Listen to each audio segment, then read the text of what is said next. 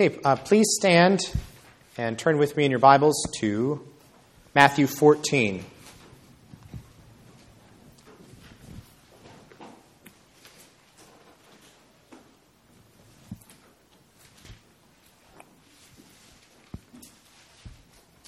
This will be our New Testament reading, familiar passage, verses 22 to 33. Before we read, let's pray. Our Father in heaven, the unfolding of your word gives light. And yet, Lord, our hearts are naturally dark and can't receive that light unless your Holy Spirit opens the eyes of faith within us. So we pray that you would do that now, so that we would listen as your people should and believe and obey what you're about to reveal to us in the Scriptures. In Jesus' name, amen.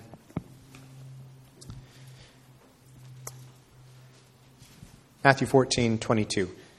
Immediately, he made the disciples get into the boat and go before him to the other side while he dismissed the crowds. And after he had dismissed the crowds, he went up on the mountain by himself to pray. When evening came, he was there alone. But the boat by this time was a long way from the land, beaten by the waves, for the wind was against them. And in the fourth watch of the night, he came to them, walking on the sea. But when the disciples saw him walking on the sea, they were terrified and said, "It is a ghost," and they cried out in fear. But immediately Jesus spoke to them, saying, "Take heart, it is I. Do not be afraid." And Peter answered him, "Lord, if it is you, command me to come to you on the water." He said, "Come." So Peter got out of the boat and walked on the water and came to Jesus. But when he saw the wind, he was afraid. And beginning to sink, he cried out, "Lord, save me." Jesus immediately reached out his hand and took hold of him, saying to him, "O you of little faith, why did you doubt?"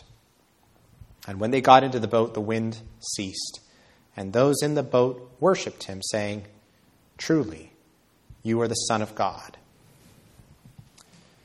Amen. Now let's turn back to Judges chapter 6.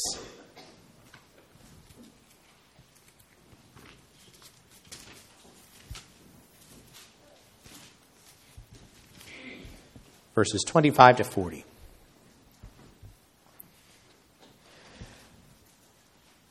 That night the Lord said to him, that is Gideon, "Take your father's bull and the second bull, 7 years old, and pull down the altar of Baal that your father has, and cut down the Asherah that is beside it, and build an altar to the Lord your God on the top of the stronghold here with stones laid in due order. Then take the second bull and offer it as a burnt offering with the wood of the Asherah that you shall cut down." So Gideon took 10 men of his servants and did as the Lord had told him. But because he was too afraid of his family and the men of the town to do it by day, he did it by night.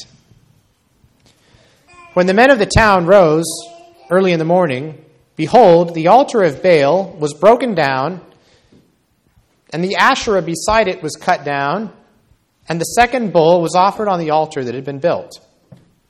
And they said to one another, "Who has done this thing?"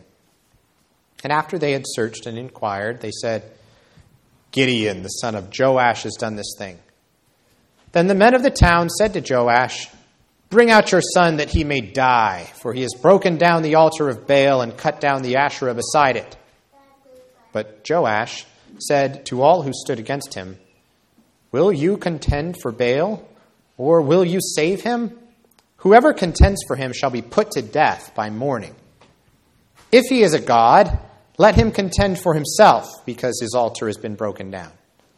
Therefore on that day Gideon was called Jerubbaal, that is to say, "Let Baal contend against him," because he broke down his altar. Now all the Midianites and the Amalekites and the people of the east came together, and they crossed the Jordan and encamped in the valley of Jezreel. But the Spirit of the Lord clothed Gideon, and he sounded the trumpet, and the Abiezrites were called out to follow him. And he sent messengers throughout all Manasseh, and they too were called out to follow him.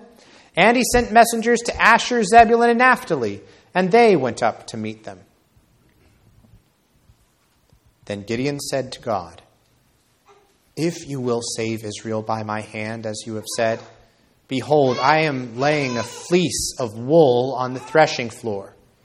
If there is dew on the fleece alone, and it is dry on all the ground, then I shall know that you will save Israel by my hand, as you have said." And it was so. When he rose early next morning and squeezed the fleece, he wrung enough dew from the fleece to fill a bowl with water. Then Gideon said to God, "Let not your anger burn against me. Let me speak just once more. Please let me test just once more with the fleece. Please let it be dry on the fleece only, and on all the ground let there be dew."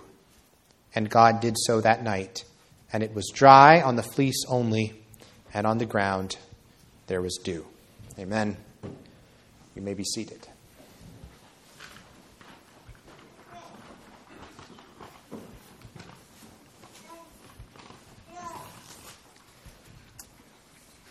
In the Pilgrim's Progress, John Bunyan, there's a point where Christian tells his friend Hopeful a story about a man named Little Faith. This is not one of the better known stories in the Pilgrim's Progress, but it's a good one. Little Faith was a good man, it says, who dwelt in the town of Sincere. But one day, he says that 3 sturdy rogues came galloping up, 3 brothers, in fact, named Faint Heart, Mistrust, and Guilt. Little Faith, he says, had neither power to fight nor fly, and so Faint Heart came up and demanded his money. Mistrust reached into his pocket and grabbed the money out, and as he started to cry for help, Guilt hit him over the head with a great club, and with that blow felled him flat to the ground, where he lay bleeding as one that would bleed to death. But at last, he says, the thieves heard somebody coming down the road, and they were afraid that it might be the hero Great Grace from the nearby city of Good Confidence, and so they ran away, and they left Little Faith to get up and scrabble on his way. There's another scene in part 2 I want you to have in your minds as we go through this passage tonight. Part 2 is the story of Christian's wife, Christiana, and her journey to the celestial city, accompanied by the hero Greatheart. And Greatheart at one point defeats the giant Despair, kills him, and starts demolishing Giant Despair's castle, where Christian had been imprisoned in the first part. And inside the castle, they find some of his prisoners, including a girl named Much Afraid. Some of you may know of a character by that name from another Christian classic in the 20th century, but Bunyan said it first. Much Afraid was her name. And when Christiana and her daughter Mercy began to strike up some music after the demolition of the castle, Much Afraid and one of her fellow prisoners, now free, go dancing down the road to the tune of that music that Christiana and Mercy are playing. Her partner, it says, could not dance without one crutch in his hand, but together they did dance. Despair defeated, and Mercy playing the tune. Little Faith and Much Afraid. And how often, if we had to choose names for ourselves from Pilgrim's Progress, you might like to get a name like Greatheart or Faithful, one of those really positive names, but how often would Little Faith or Much Afraid be much more fitting for how we actually go through the Christian life, and how often we kind of stumble through the Christian life, saying with that beleaguered father who came to Jesus, Lord, I believe, help my unbelief. The fact is that we really could say the same thing, though, about very many of the characters in the Bible that we tend to think of as heroes, and yet you look more closely at their lives and you realize these two were often people of little faith who were very much afraid. At many points in their lives. What made these people heroes was absolutely not the greatness of their faith or even the greatness of their faithfulness. What made them great, what made them heroes, was the faithfulness of the merciful God who used them for great things, who stooped to help them in the midst of their doubt and their fear, to use them for the things that he had determined to do through them. And nowhere is that more apparent, I think, than in the history of Gideon, especially in the part that we've read tonight.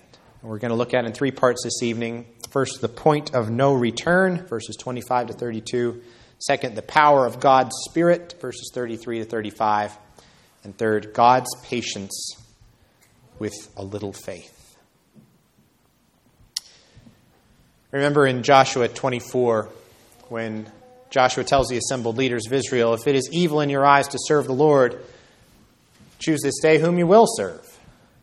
Whether the gods your fathers served in the region beyond the river, the gods of the Amorites in whose land you dwell. But as for me and my house, we will serve the Lord. What's happening here as we embark on this passage that we've just read is the Lord is forcibly presenting that same choice to Gideon. And it is a binary choice. You have to choose one or the other. You remember what happened in verse 6, that Israel cried out for help to the Lord, but it doesn't say that Israel repented of their idolatry. It just says that they cried out for help because the Midianites were oppressing them. And when we come to the story of Gideon, we see that Gideon's own father still had an altar to Baal and an Asherah pole. And so it seems that the people were crying out for help to God, but they weren't repenting of their idolatry. We have to understand from what God tells Gideon to do here is that it's not enough for us just to add God on top of the other things that we already ultimately love and ultimately fear, ultimately serve, whatever our idols happen to be. And I invite you to just think back a little bit to some of the things we talked about this morning about our idol-loving culture. All of those things that we expect to keep us safe, the things that we devote our lives to, sacrifice ourselves and the things and the people that we love to gain and to protect. It's so easy to fall into this. There are people, if you look at their lives and you ask, what are they really devoted to? What are they really serving with their lives, with the core of who they are? And the answer would be pretty clear. For some people, it would be maximizing pleasure and minimizing pain, like those Epicureans, remember? Some people, it would be getting as much fun out of life as comfortably as possible. That's one form of idolatry. For other people, it's the desire to have power over others. For some people, it's recognition. For some people, it's professional success. There are all of these idols. But then those same people will turn around and say, well, I'm also a Christian. What I'll do is I will have these idols as my fundamental commitments, the things that are really driving my life, but I'll add God on top of it, to kind of baptize it all and make it all seem holy. I'll add God on top like a cherry to get me into heaven when it's all over. Or maybe to help me through a hard time in the middle of my life. But the Lord tells Gideon here something very different that excludes that kind of mindset. He says, Gideon, the first thing I want you to do before you go and deliver the people from the Midianites, I want you to tear down that altar, your father's house. And I don't just want you to tear down the altar of Baal. I want you to hack down that Asherah pole, a big wooden pole for the worship of the goddess Asherah of the Canaanites that was also there. And by the way, scholars note that Gideon's name means hacker, not like a computer hacker, but somebody who hacks away at something, like with an axe. And that is exactly what he ends up doing here with the Asherah idol. So there's a little bit of a play on words with his name. The Lord is calling Gideon to an exclusive commitment, an exclusive loyalty without compromise, without hedging, without playing both sides. His loyalty to the Lord is not something that can be added on top of some other more fundamental commitment to idolatry in his life or his family's life or his community's life or in Israel's life. They must choose this day whom they will serve. And Gideon is being called to give that answer Joshua gave. As for me and my house, we will serve the Lord. And I'm going to take the lead in making sure that that happens, even though I'm not the head of my household, because I'm doing this at the Lord's direct command. Now, this was very dangerous for Gideon. You have to understand. The next day, the men of the city somehow deduce one way or another that he was the one who tore down the shrine, and so they want to kill him. Sheds light on that detail that Gideon did all of these things the Lord told him to do by night because he was too afraid of his family and the men of the town to do it by day. And here we see that dynamic at work that I was talking about earlier. Gideon is acting with faith, but it's a little faith. In the end, he's obeying, but as he obeys, he is also, at the same time, much afraid. Hold that thought, because we're going to continue to see that play out in his life and other parts of the story. And look at the outcome of this. The town is coming, besieging the family's house, and wants Gideon's dad to bring him out so that he can be executed. And his dad says, Seriously, if you're so concerned about the honor of Baal, if Baal is really a god, shouldn't he be able to defend himself? Reminds me of the mockery of Elijah when he is in his confrontation with the prophets of Baal on Mount Carmel. And the way Baal simply is not answering. All the Lord does answer, consuming the sacrifice on that altar, much like he consumed Gideon's sacrifice last week.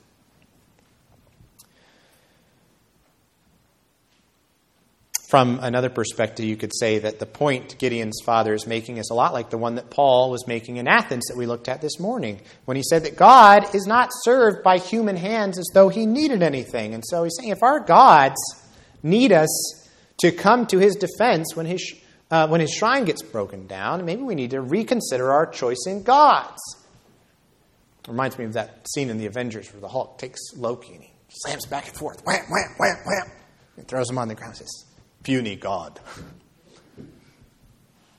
That's the kind of the effect of this humiliation of Baal that has taken place.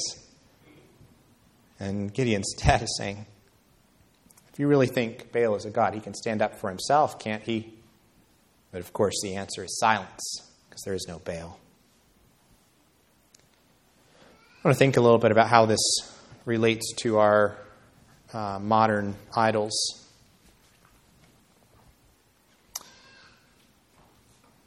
So people whose lives are wrapped up in how much money they can accumulate may think that money will keep them safe and happy. But if we're counting on our finances to keep us safe and happy, you know what it's going to make us? It's going to make us very anxious people. It's going to make us anxious because of the need we feel to protect our money and to maximize it. If you're so worried about protecting your wealth, then how come you're counting on that wealth to protect you? Again, it's very much along the same lines what we were talking about this morning from Paul's speech in Athens. We can go with another example of relationships. We talked about how people idolize relationships and look for security and validation and acceptance and intimacy from other people in kind of an ultimate sense. And when that becomes your ultimate value, the thing that you're ultimately living your life for and looking to for security and comfort, that is also going to make you a very anxious person. Why? Because you're anxious about the very thing that you're counting on to make you feel safe and happy, because it can let you down. You have to protect it. You have to work hard. You're afraid of losing it, and so you hold on to it for dear life, even if that means you end up smothering that relationship because you're holding on so tight. And what we ought to think is, wait a second, if I'm feeling so worried about keeping this relationship secure, then why am I counting on this relationship to keep me feeling secure? See how it's contradictory? It doesn't work. We need to ask ourselves a serious question. Can our idols contend for themselves? Can they contend for themselves, or do we have to keep propping them up? If we're having to prop up our idols, that should be a sign to us that those idols are not going to prop us up. They're simply going to fall down on top of us.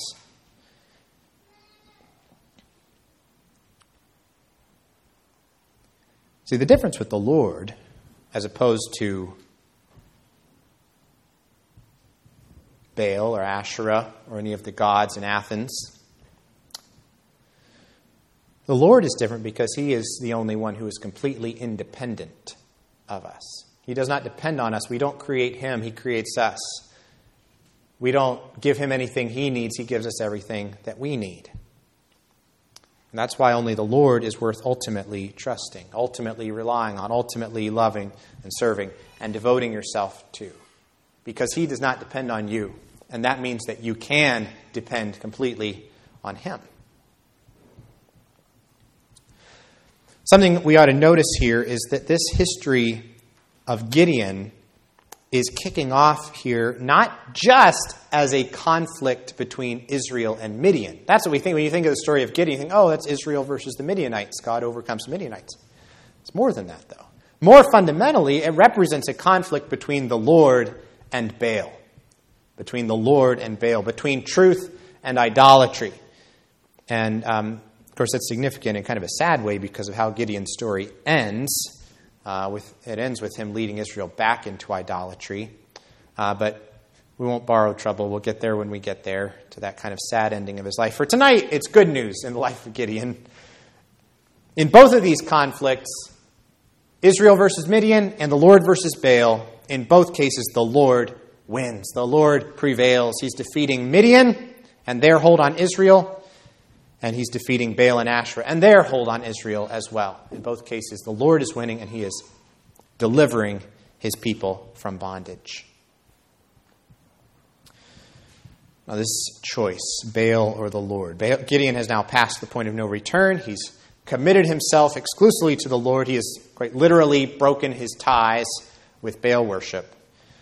But that choice that Gideon has made is about to be put to the test in a very dramatic and serious way. Because now here come the Midianite and Amalekite armies. So committing to the Lord and making that decisive choice was one thing when the danger was still far away. And he was relatively secure in his own hometown. But now that danger has come near. It's staring him and the rest of Israel right there in the face. And the text is laying out for us here the battle map here when it says, now all the Midianites and the Amalekites and the people of the east came together and they crossed the Jordan. They encamped in the valley of Jezreel, in the north central part of Israel. And the question is, who is now going to respond from the other side? Who is going to respond on Israel's behalf to stand up to this great threat that has come into the land? And the answer comes, the Spirit of the Lord clothed Gideon. The Spirit of the Lord clothed Gideon. And so, yes, Gideon was much afraid. Yes, Gideon had a little faith. But what makes the difference here is that Gideon was serving a great God, a fearless God. Think about that. God is never afraid of anything. And the Lord, that great and fearless God, had in fact chosen this man in his weakness on purpose so that this moment of responding to these armies would be all the more momentous. Gideon is not chosen to lead Israel into battle because he's a man of great courage, not because he is a brilliant strategist or something. It's going to be because he has been clothed with God's power, the power of the Holy Spirit. That is why he's going to have success. That is why he's going to win. And that's what the Lord wants to make absolutely clear. And in fact, that is why he's chosen a man like Gideon.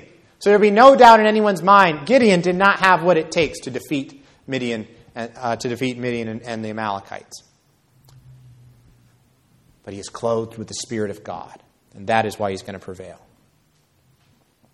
Now I want you to notice here how this kind of movement in Israel, this groundswell of resistance, percolates kind of outward.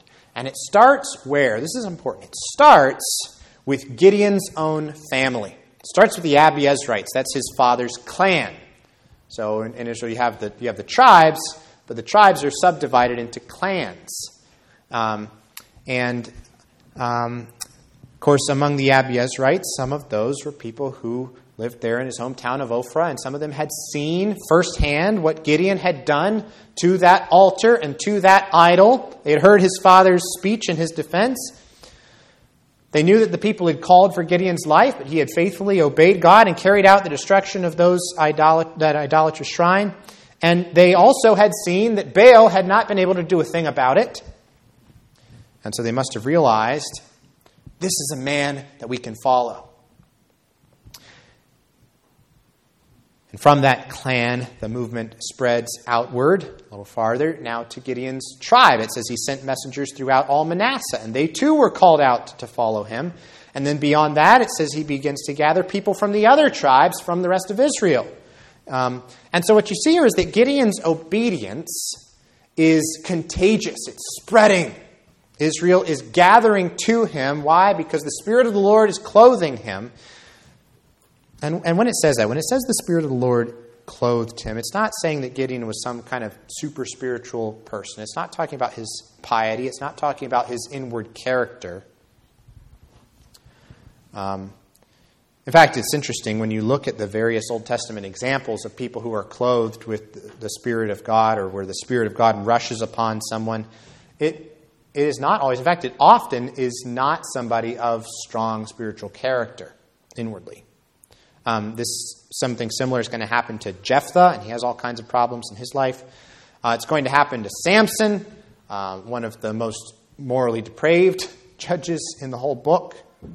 It's going to happen to Saul, and then after him it's going to happen to David, the exception to this trend that I'm laying out for you. The point is, not all of those are godly men by any stretch of the imagination. But what they all have in common is not the strength of their faith. It's not the rigor of their achievements for God.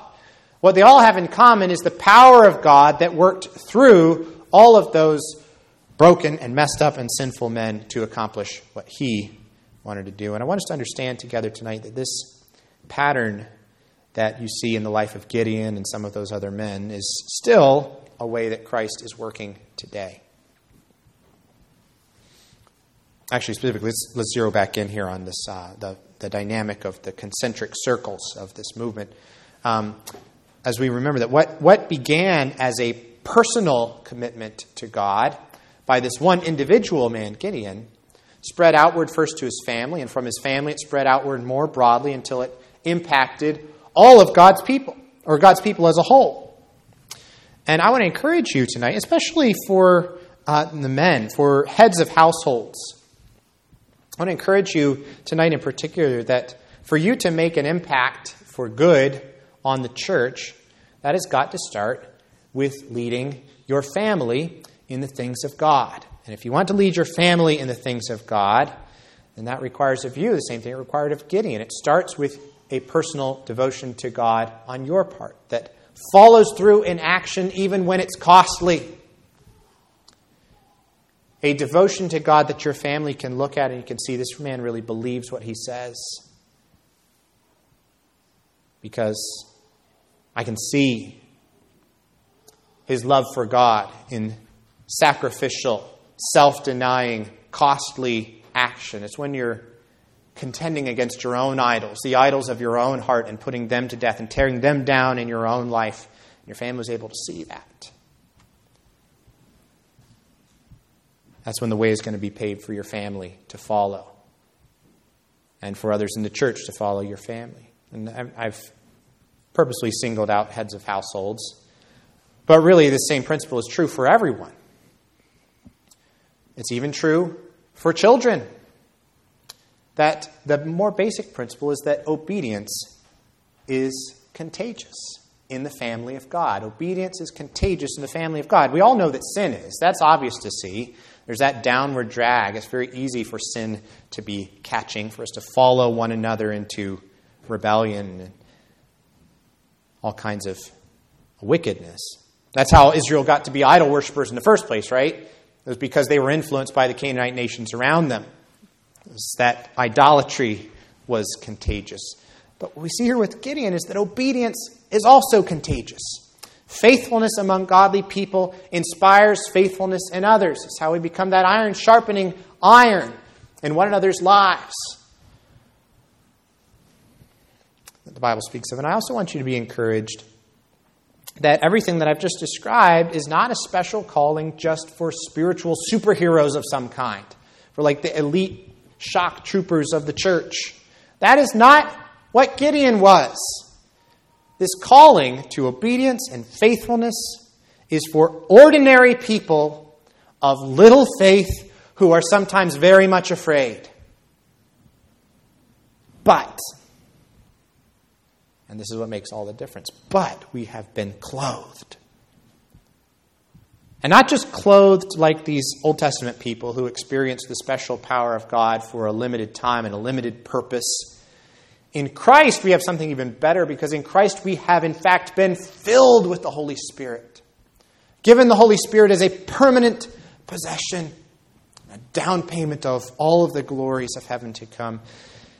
It's the Holy Spirit who is going to help us to hack our idols down in our own hearts and in our families and in our church and in our communities. It's the Holy Spirit who's going to help us to spur on others to obedience and faithfulness. It's the Holy Spirit who's going to help us to fight the good fight of faith against our imposing foes. And why is that? It's because He's the Spirit of Christ. The Spirit of Christ who was clothed with the Spirit. When you see all these men clothed with the Spirit in the Old Testament, all of those are pictures. They are pointing us forward to the one who is going to receive the Spirit without measure. Lord Jesus Christ, who lived His entire life and went through His entire ministry in the power of the Holy Spirit, and now has poured out that same Spirit, sharing that Holy Spirit in abundance with us as His people. That is the way we live the Christian life. We live it clothed with the Spirit of God. And that is why the Christian life can be lived even by people of little faith who are much afraid.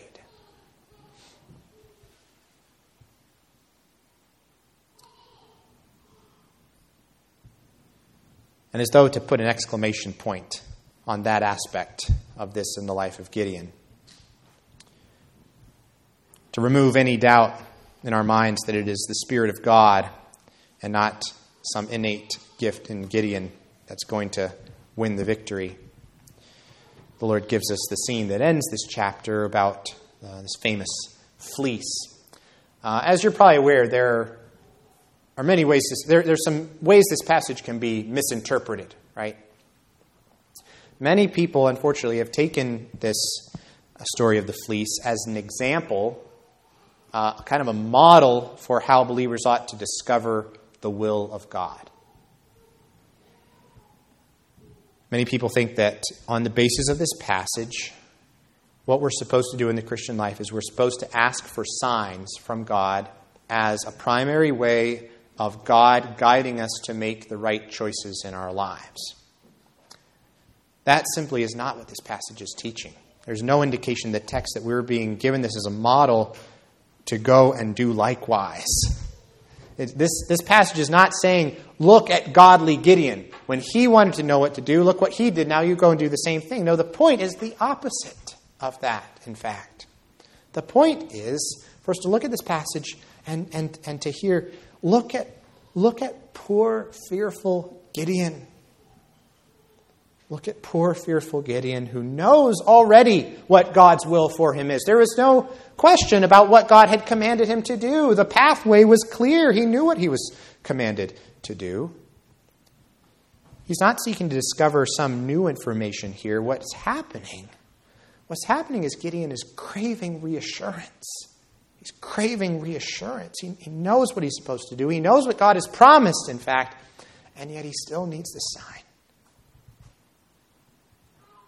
Even though God had already given him a sign, a staggering supernatural sign. And the angel of the Lord consumed the sacrifice, and yet he needs to ask for another one.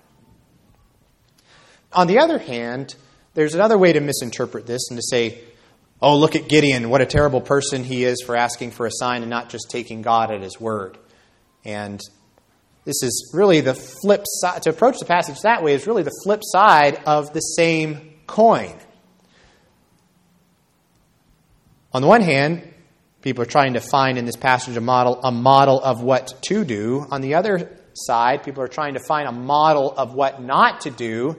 But both are misreading the text. Now, to be clear, when we look at the whole Bible and interpret Scripture with Scripture, we can tell that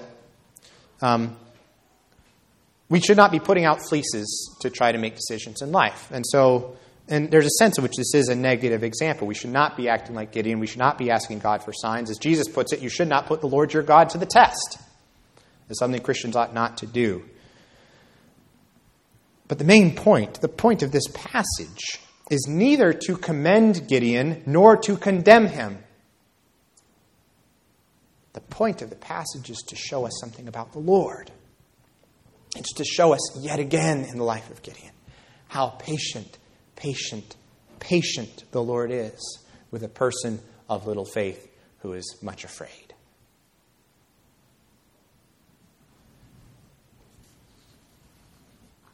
Lord, please don't be angry with me. Please just give me this one more sign.